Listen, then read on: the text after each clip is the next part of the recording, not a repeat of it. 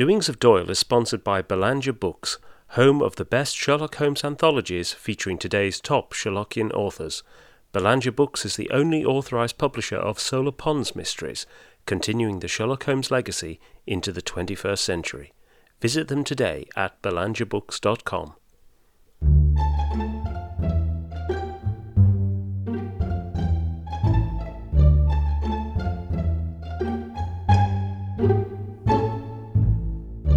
Welcome to Doings of Doyle, a podcast dedicated to the works of Sir Arthur Conan Doyle, the creator of Professor Challenger, Brigadier Gerard, and, of course, Sherlock Holmes.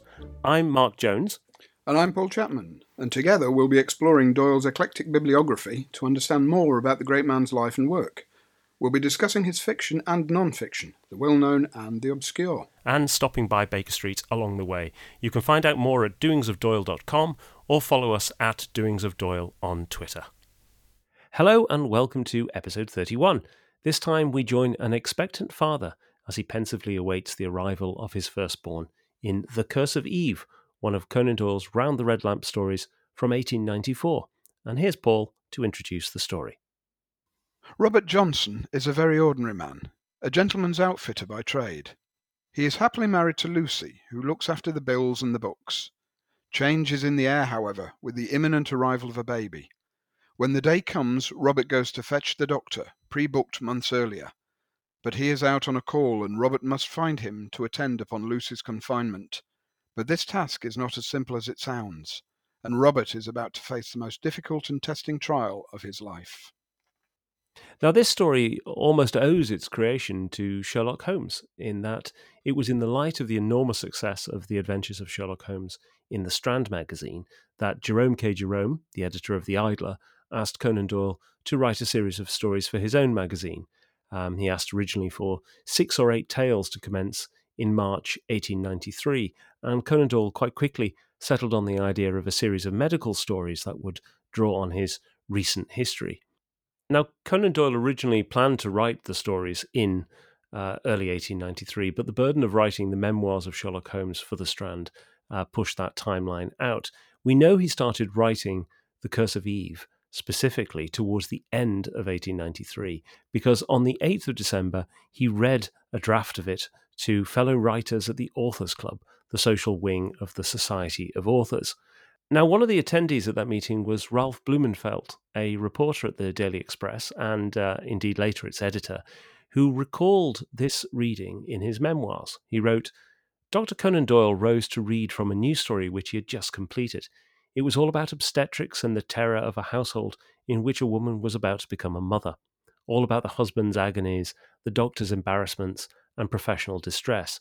I'd forget the details, but my mind jumps across to that evening in St. James, with 100 men in evening dress sitting uneasily under the monotonous flow of the Scottish Northumbrian phrases, with not a sign of light, just a long, gloomy, ghastly dissertation which, if I remember rightly, made me feel unhappy and cold. Finally, the big man with the rough voice stopped talking and sat down abruptly. Walter Besant turned to me and said, 'Have you ever heard worse?' I had not." And Blumenfeld went on in his memoirs to write, "There was nothing in the story or its recital to give it the slightest claim to posterity, and I think the verdict of the audience unanimously was thumbs down. Conan Doyle certainly gained no laurels that night. He'd sensed his failure of the evening and was correspondingly depressed."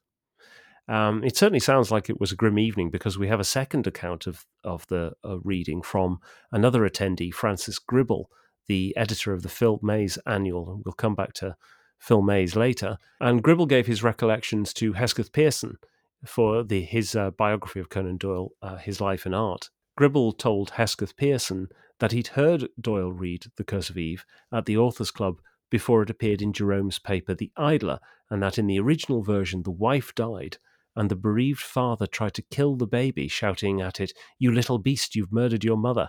Pearson added his own commentary at this point, saying that Doyle saw life melodramatically like Dickens, his characters being theatrical as those as Dickens, though much less various. But it wasn't all negative. Douglas Sladen, who was the secretary of the Authors Club, was a great supporter of Conan Doyle and wrote a letter to the author to buoy him up.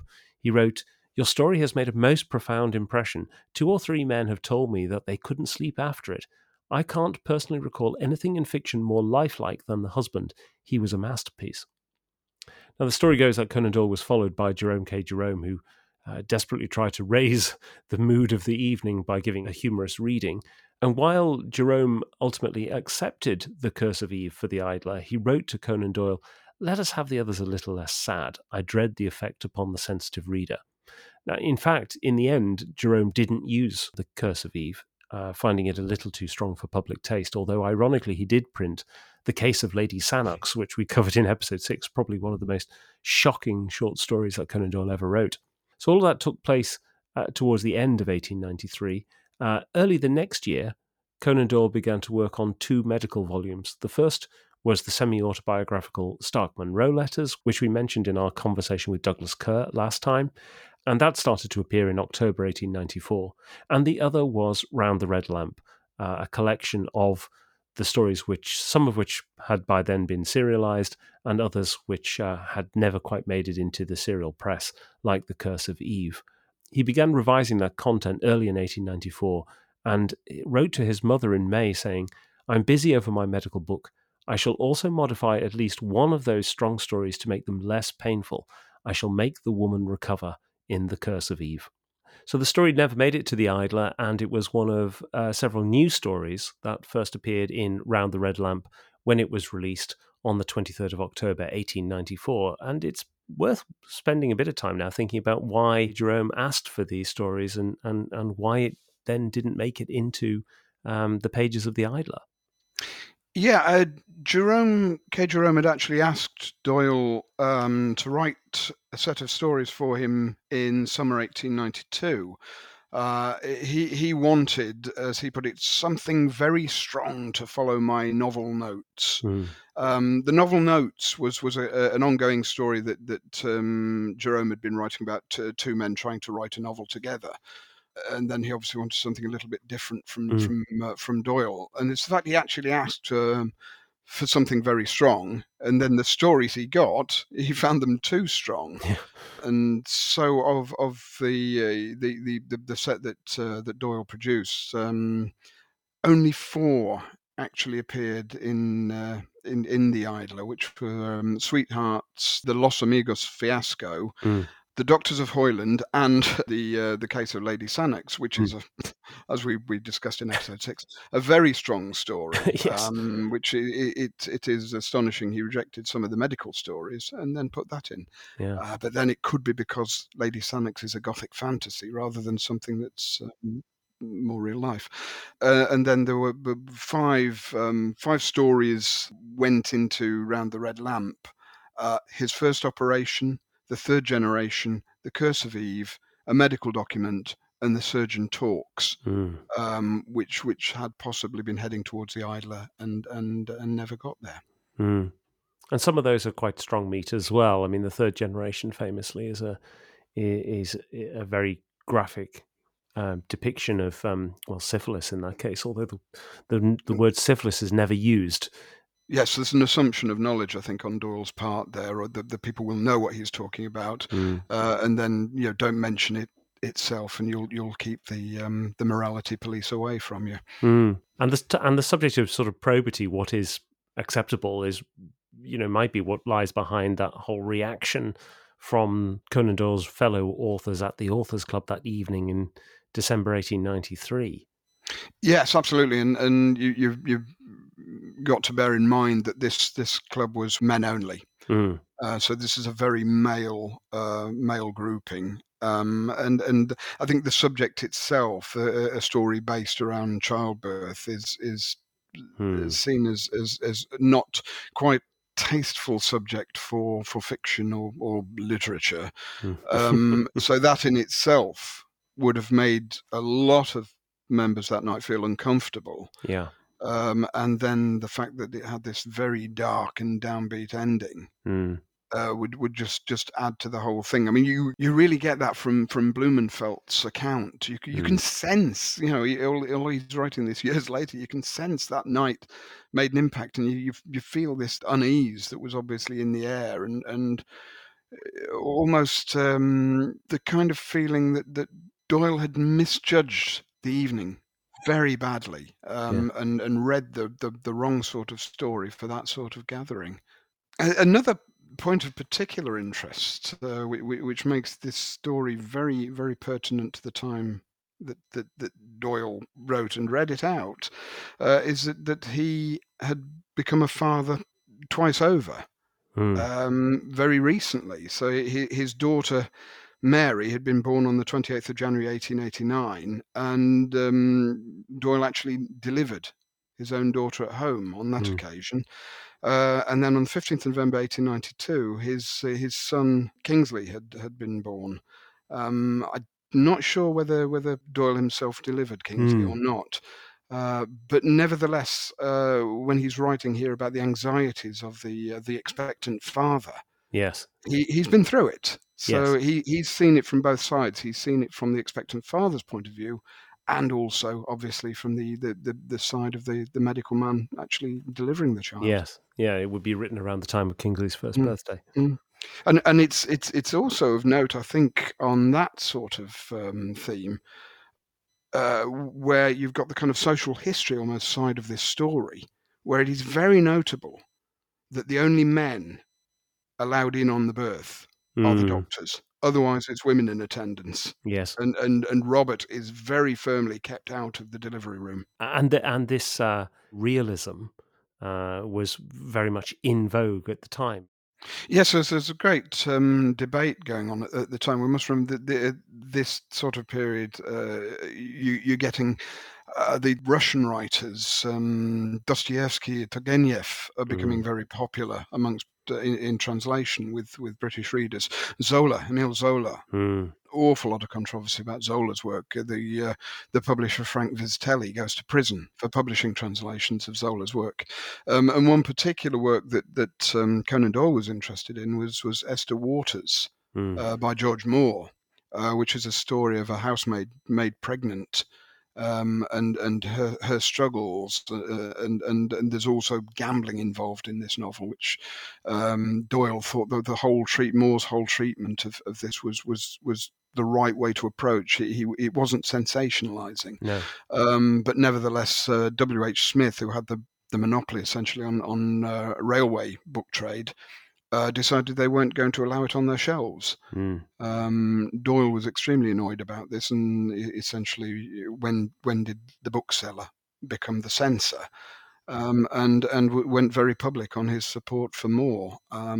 He wasn't backed up by all of his contemporaries by any means, but the debate was out there in the open, and it was a very scathing debate at the Mm. time, and people wondering where is literature going. Because the other thing you've also got to remember is this was the time when Oscar Wilde and the aesthetes and the Mm. decadents were also publishing. So the literature was going through a real major phase of public, yeah, fear in some ways, doubt, Mm. and what is good literature, what is good fiction, what is the right subject for fiction.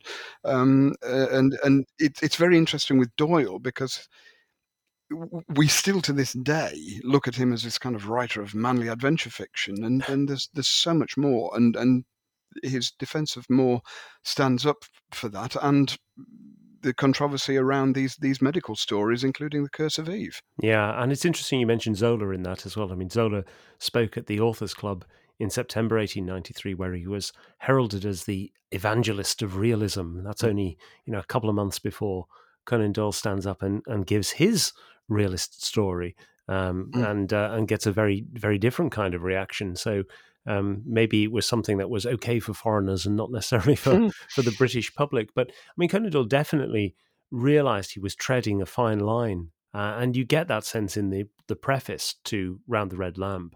He's sort of making the point that this realistic depiction of medical life is a kind of unvarnished truth, and that there are learning points for the reader. So he says, a tale which may startle the reader out of his usual grooves of thought and shock him into seriousness plays the part of the alterative and tonic in medicine, bitter to the taste but bracing in its result.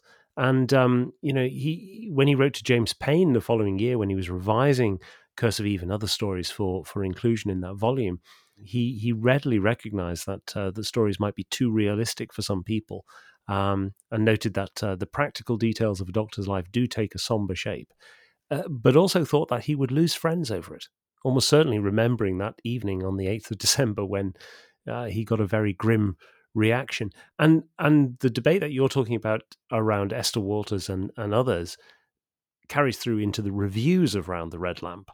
One of the reviews from Harper's Weekly, which of course at this time had already published memoirs of Sherlock Holmes. They were about to publish The Parasite in serialized form.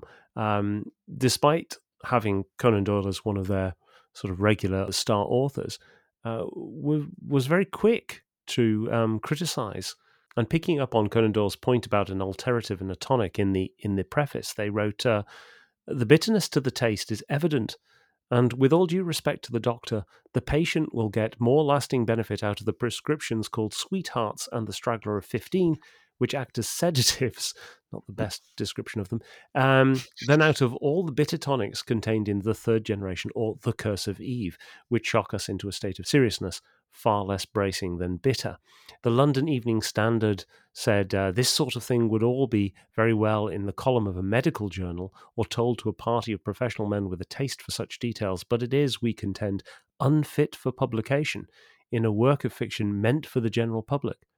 And The Writer, a monthly magazine for literary workers, said that any objector to morbid realism would have left The Curse of Eve out of Round the Red Lamp, although they reserved their particular criticism for the case of Lady Sannox.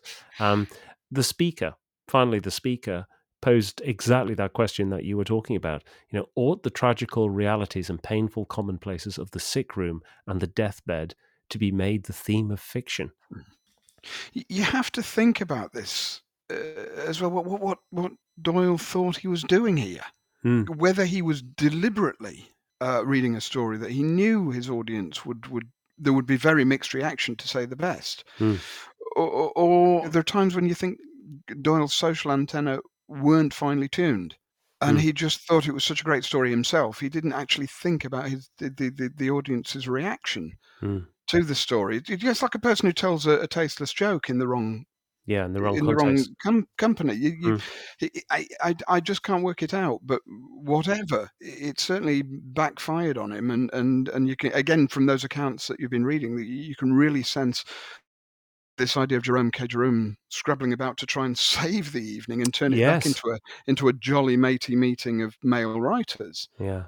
It's interesting as well that this sort of the possible reaction to finding just the subject itself, the subject of childbirth, distasteful for a story. I mean, we're talking about a group of men here in the early 1890s. But in 1977, Ronald Pearsall, in his biography of Conan Doyle, when he's talking about The Curse of Eve, says, "The Curse of Eve was too strong for Jerome K. Jerome, the editor of The Idler, and Doyle was obliged to tone it down. Another writer would have realized the repulsiveness of the theme and hastily destroyed the manuscript, but not Doyle. The repulsiveness of the theme." This is doubtless how a lot of those men felt at the Authors Club gathering. And the other thing I think about this time in Doyle's life is he's really just moving from his previous profession of doctor into becoming a professional full-time writer in a very serious way. And I just wonder if at this point he's musing upon his previous profession, because we've got Round the Red Lamp and then the Stark Munro letters all coming up. So it's contextualizing his life at that point, where he is and where he's been. And perhaps he's just very focused on his own thoughts and just again not thinking about how other people are going to be taking this. Yeah, I think that's a fair assessment. And also, I think if he was looking at this from the point of view of, let me write something in this new realist tradition. I mean, he, much more comfortable in the realm of romantic fiction than realist in many ways. He has the perfect opportunity there, being both a writer and a doctor. He can bring in this reveals something of this very private profession, a profession that is at this time professionalizing, and they're finding their place as a respectable trade. Round the Red Lamp doesn't really get many reviews in the Lancet. One of the reviews in the Lancet is actually by Sir Malcolm Morris, who accompanied Conan Doyle to Vienna to see the experiments of Robert Koch on tuberculosis. And it was Morris who convinced Conan Doyle to give up his South Sea practice and to become a specialist. And it's to Morris that The Doings of Raffles Haw, which we discussed in episode 1, that novel is dedicated to Morris. So, again, it's right on the cusp, isn't it, of him moving from one life to the other.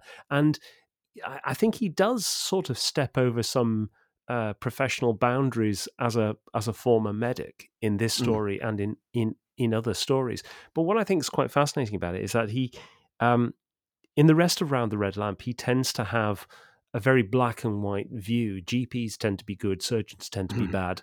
And in this, you don't quite get the same thing. This whole story is much more shades of grey, which kind of goes with it being a realist short story. He's trying to reflect reality in its broadest sense. And so you have Dr. Miles, who's a GP, but he's very aloof. He's beyond the ordinary man. He seems overconfident. He annoys Johnson by asking questions about rent and being apparently distracted. But then Johnson is chided by the narrator at one point because Johnson takes issue with the fact that Dr. Miles has to have his dinner before he comes out and sees his wife. And the narrator basically points out that Johnson had no conception of medical men having to look after themselves before they went out. Similarly, you have the specialist Pritchard, who is described as being gruff and has put money before philanthropy. But then again, he's described as a man with a kindly heart. So you don't get these complete black and white depictions as you get elsewhere. This is not Douglas Stone in Lady Sannox, who is, slam dunk villain of the piece, proper melodrama piece. And this is perhaps why this story gets such a visceral reaction, is that it actually feels very real in the way that it depicts those characters. And you do have to wonder as well where Doyle names the consultant Dr. Pritchard, whether he's having a little joke at the expense of his former profession. Because the most famous Dr. Pritchard at that time was the infamous Glasgow poisoner, Dr. Edward William Pritchard, who was hanged in 1865 for poisoning his wife and mother-in-law. And we know that Doyle was very familiar with Pritchard's nefarious career because in The Speckled Band, Sherlock Holmes says to Dr. Watson, "When a doctor does go wrong, he is the first of criminals. He has nerve and he has knowledge. Palmer and Pritchard were among the heads of their profession." And you have to wonder which profession Holmes is talking about. Is it either medicine or murder? True. But there's another aspect to this in that there's a sort of tacit criticism of the way that the medical profession is structured and funded. That Johnson, as a hardworking tailor, and we get right in that first paragraph, the trials and tribulations of him and his wife trying to make ends meet. Johnson has to pay in advance for Dr. Miles, who then isn't available when he needs him. And then Dr. Miles has to bring in this consultant who requires 3 guineas, payable at the time, it says, to look after his wife, who, as far as he's concerned, could well be on her deathbed. And, there is a sort of tacit criticism within there of that system. Otherwise, you wouldn't get quite so much setup of Johnson being, not so well off. The whole story is also set in an area of London, the sort of border of Shoreditch and Islington, this area, the New North Road, but not an affluent area by any stretch of the imagination. So I think Conan Doyle's making a bit of a point here. And it did remind me a bit of, I've written about this elsewhere, but the connection between Conan Doyle's work and the work of another great doctor turned writer, A.J. Cronin, who wrote The Citadel in 1937, the book that many people believe inspired the NHS, because it was a searing indictment of the profession at the time and held up as an alternative the example of a miners' society in Wales that had clubbed together and were essentially buying their own medical care for everyone. And Conan Doyle and Cronin, in many ways, live parallel lives, both being Scots, both being Anglo-Irish descent, both being doctors, both having served as ship surgeons before going into practice, both having a difficult time in practice, both turning away from that in favor of writing. The contexts of their medical lives are very different, but actually many of the issues that Conan Doyle sort of tacitly criticizes here and in other stories in Round the Red Lamp would be exactly the same ones that would come up in The Citadel in 1937. And it's interesting in that context. I think one of the major figures in both the Society of Authors and the Authors Club, will be coming into the background of those shortly, was Walter Besant, and he'd written this sprawling novel in 1882, All Sorts and Conditions of Men, which was shouting about the conditions in the East End, and it actually raised public awareness at that time, and was seen as being responsible for the establishment of the People's Palace on the Mile End Road. So Besant was also involved in this sort of use of literature to make social points. So you would think he would have understood, what Conan Doyle was trying to do with this work. Yes. And the other thing within this sort of context that interests me about this particular night at the Authors Club, and the reminiscences of it, is you wonder how many of them were listening to the story, or if it's just once they got fixed in their heads what it was about, that they kind of didn't listen to the actual story itself. It's again, Blumenfeld talks about, it's almost like he's zoning out when he talks about Conan Doyle's monotonous Scots Northumbrian accent. Yes. It's like he's become so obsessed with the theme of the story that he's not listening to what Doyle is actually saying, and that how many of these people are that where is this story going? But they're also not following in many ways the fact that in some ways Conan Doyle's using an adventure story structure with twists and turns and irony throughout it. So it is well structured, and I just think on that night there's a number of the listeners probably missed a lot of the story's subtlety. Yeah, and it's very hard, of course, to understand quite how warranted the reaction was, because we don't have the original ending. We don't know what it was like now, but there might be some clues within the story itself to how the Curse of Eve originally turned out, because I don't know about you, but I don't feel like the ending of the Curse of Eve really works as well as the ending as it might have originally been intended. It's one that's, if we read the original ending from what's said, that we know from that the mother dies and the father blames the child. It would be almost unbearable to read that. In the version we've got, there is this sense of relief. I know it seems a cop-out almost, but good. Yes. Well, this is right. I mean, I think that's where I think the problem with the ending that we get is that it doesn't quite have the kind of clear through line as you might get from the ending as it's described by Blumenfeld and Gribble. So Conan Doyle seems to have a bit of a dilemma as to what the story is fundamentally about. At one level, it seems to be a man's profound change of character that comes upon him when he becomes a father. And there's a line there. He seemed to be making a new start in life. He felt that he was a stronger and a deeper man. Perhaps all this suffering had an object then. It might prove to be a blessing both to his wife and to him. The very thought was one which he would have been incapable of conceiving 12 hours before. He was full of new emotions. If there had been a harrowing, there had been a planting too. But Conan Doyle then almost immediately undercuts that with the sentence, but he felt a resentment to the little red blinking creature. He could not forgive it yet for that long night of misery. So it doesn't sort of feel that the story works as a kind of moment of epiphany for Johnson.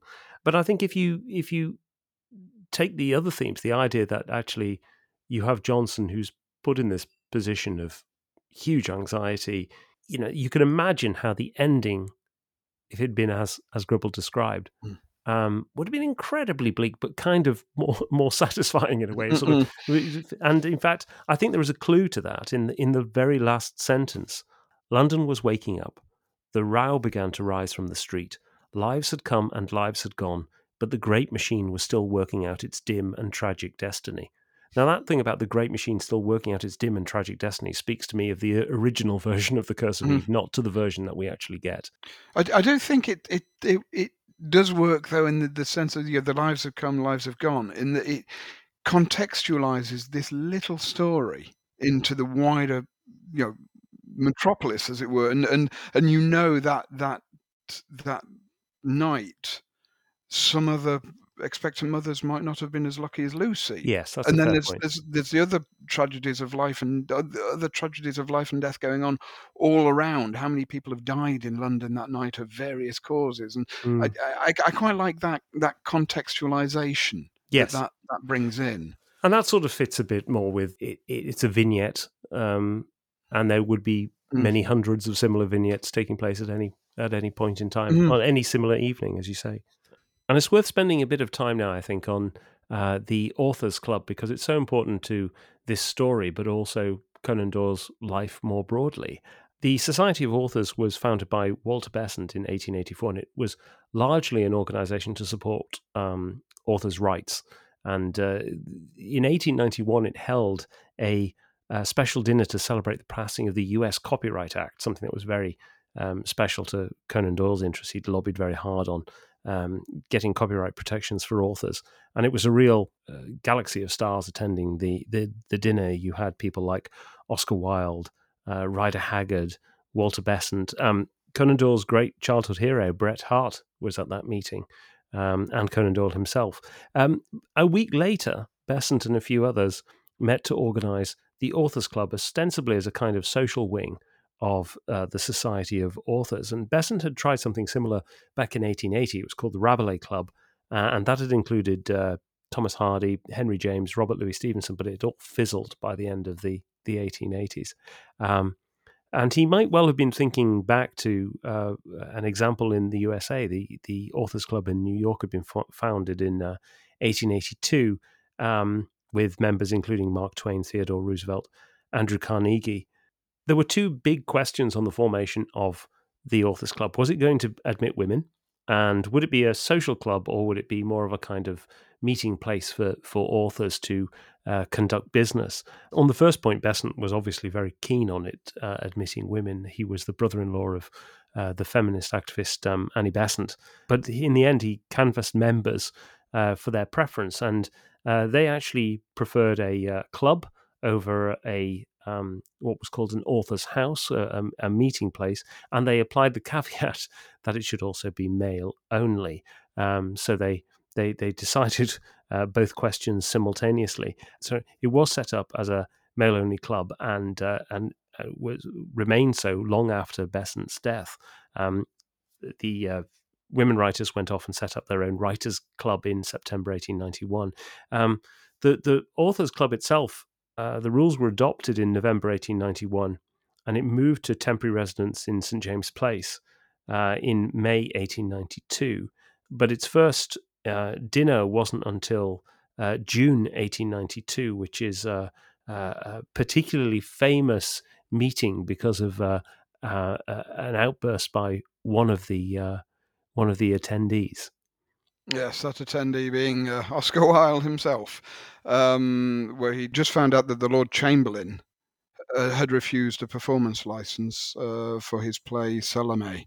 Mm. And he was quite rightly up in arms about this, and read a speech to the Authors Club, which was full of his grievances, which a lot of the authors present would obviously sympathise with. Mm. I mean, the reason Salome was refused its license was a 17th century law which disallowed biblical characters and scenes to be portrayed on the stage. Mm. And this had just been used as a weapon against Wilde, and he read out a list of all the ironies and idiosyncrasies of this, which kind of fits in with what we were saying about the Curse of Eve. What is permissible and what is not permissible, Absolutely.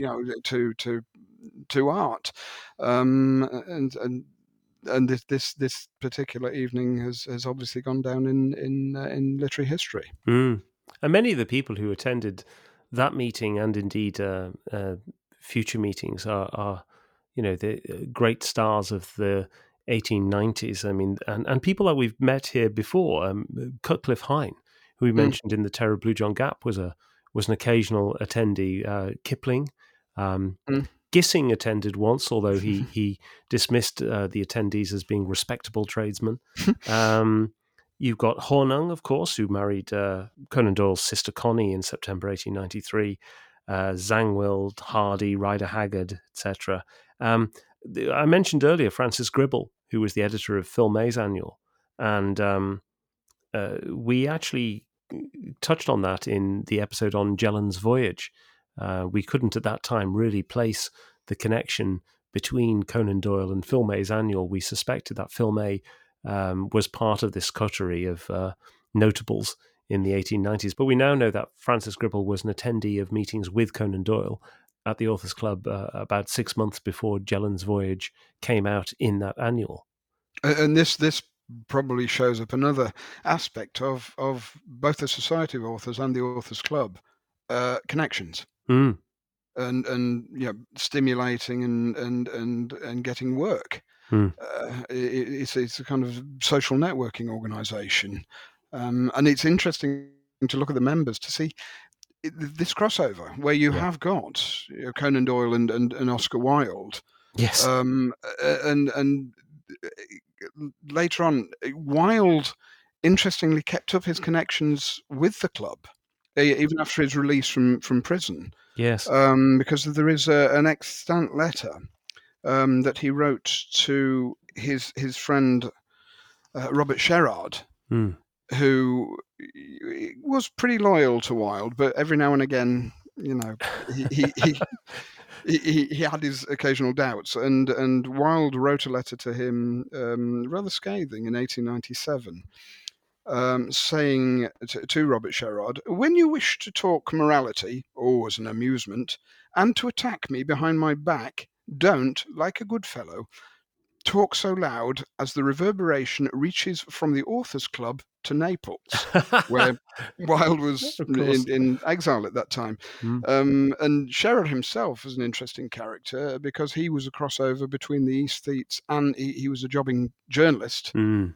As well, and he actually, with his connection to the aesthetes, the archetypal decadent poet Ernest Dowson actually died in Sherard's house in 1900.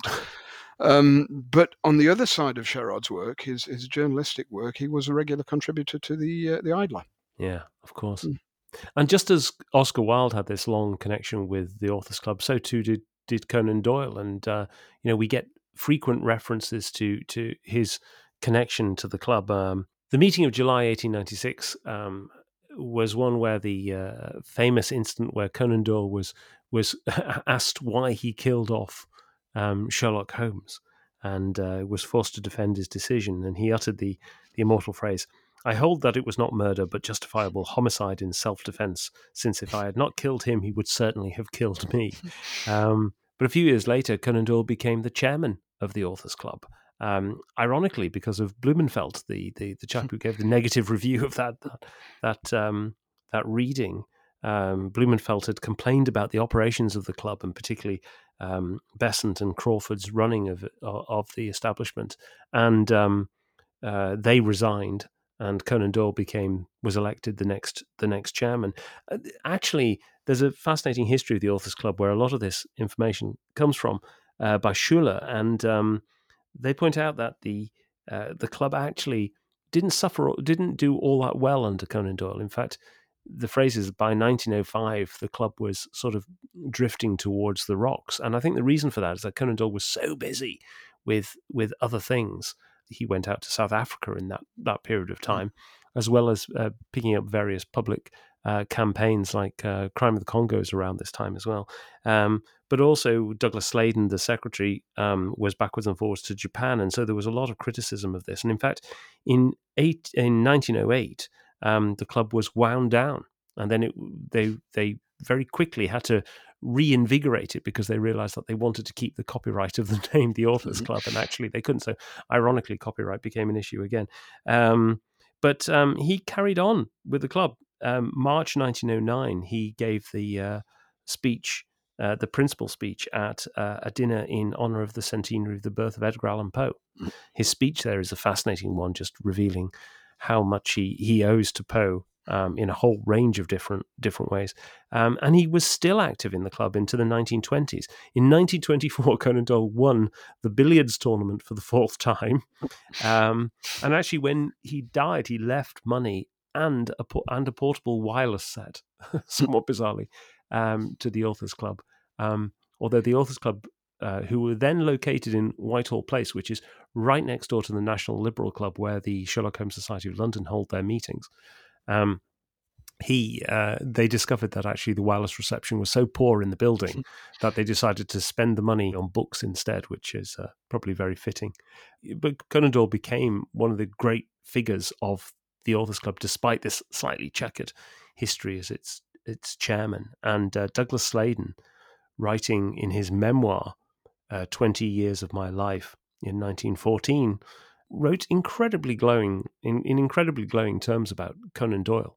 And you really get a sense of Conan Doyle's place among the authors of the period. So Sladen wrote, from an early stage in his literary career, Conan Doyle enjoyed the admiration and the deepest respect of all his fellows in the craft, and for years past has undoubtedly been morally the head of the profession.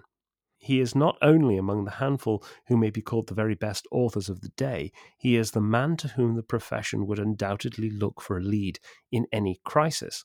And he went on to say, the profession as an army would range themselves under his banner. I'm sure Conan Doyle would have absolutely loved that phrase. Suppose a question like the insurance question, which has been threatening the livelihood of thousands of doctors, were to arise for authors. They would look to Doyle for a lead. If the decision which he made benefited authors as a whole, but cost him half or three-quarters of his income, and a syndicate approached him with a huge offer to abandon the camp, nobody could suppose for one moment that Doyle would listen to them. His moral courage, his loyalty, his generosity, his patriotism, added to his wonderful literary gifts, have conferred upon him a commanding position. Of all the authors of the day, he merits most the title of a great man, which is quite an astonishing statement, really. So no wonder when Conan Doyle died, they put up a plaque to him as well in a couple of years later in 1932. Yes, it's fitting in many ways as well, Mark. You mentioned Douglas Sladen because he's another connection that we hadn't quite realised when we did the Jelland's Voyage episode with his Japanese links. And he actually, wrote on Japan and produced a book in 1892, which had opened with a chapter on Yokohama, where Jelland's Voyage is set, of course. And Conan Doyle may well have read that before writing his story. So it's not just the Willie Burton connection which we went into, but the Sladen, or the possible Sladen connection as well. Yeah, very good. So that's all we've got time for this episode. If you'd like to read the show notes, you can find them at doingsofdoyle.com. And if you're enjoying the podcast, please leave us a rating or review, or consider sponsoring us at patreon.com/doingsofdoyle. So, Paul, what have we got on the podcast next time? And next time we have a story which involves medicine again, but also mixes it up with the world of boxing, the Croxley Master. Excellent. One of my favourites. So I very much look forward to that. So until then, it's goodbye from me. And goodbye from me. Goodbye.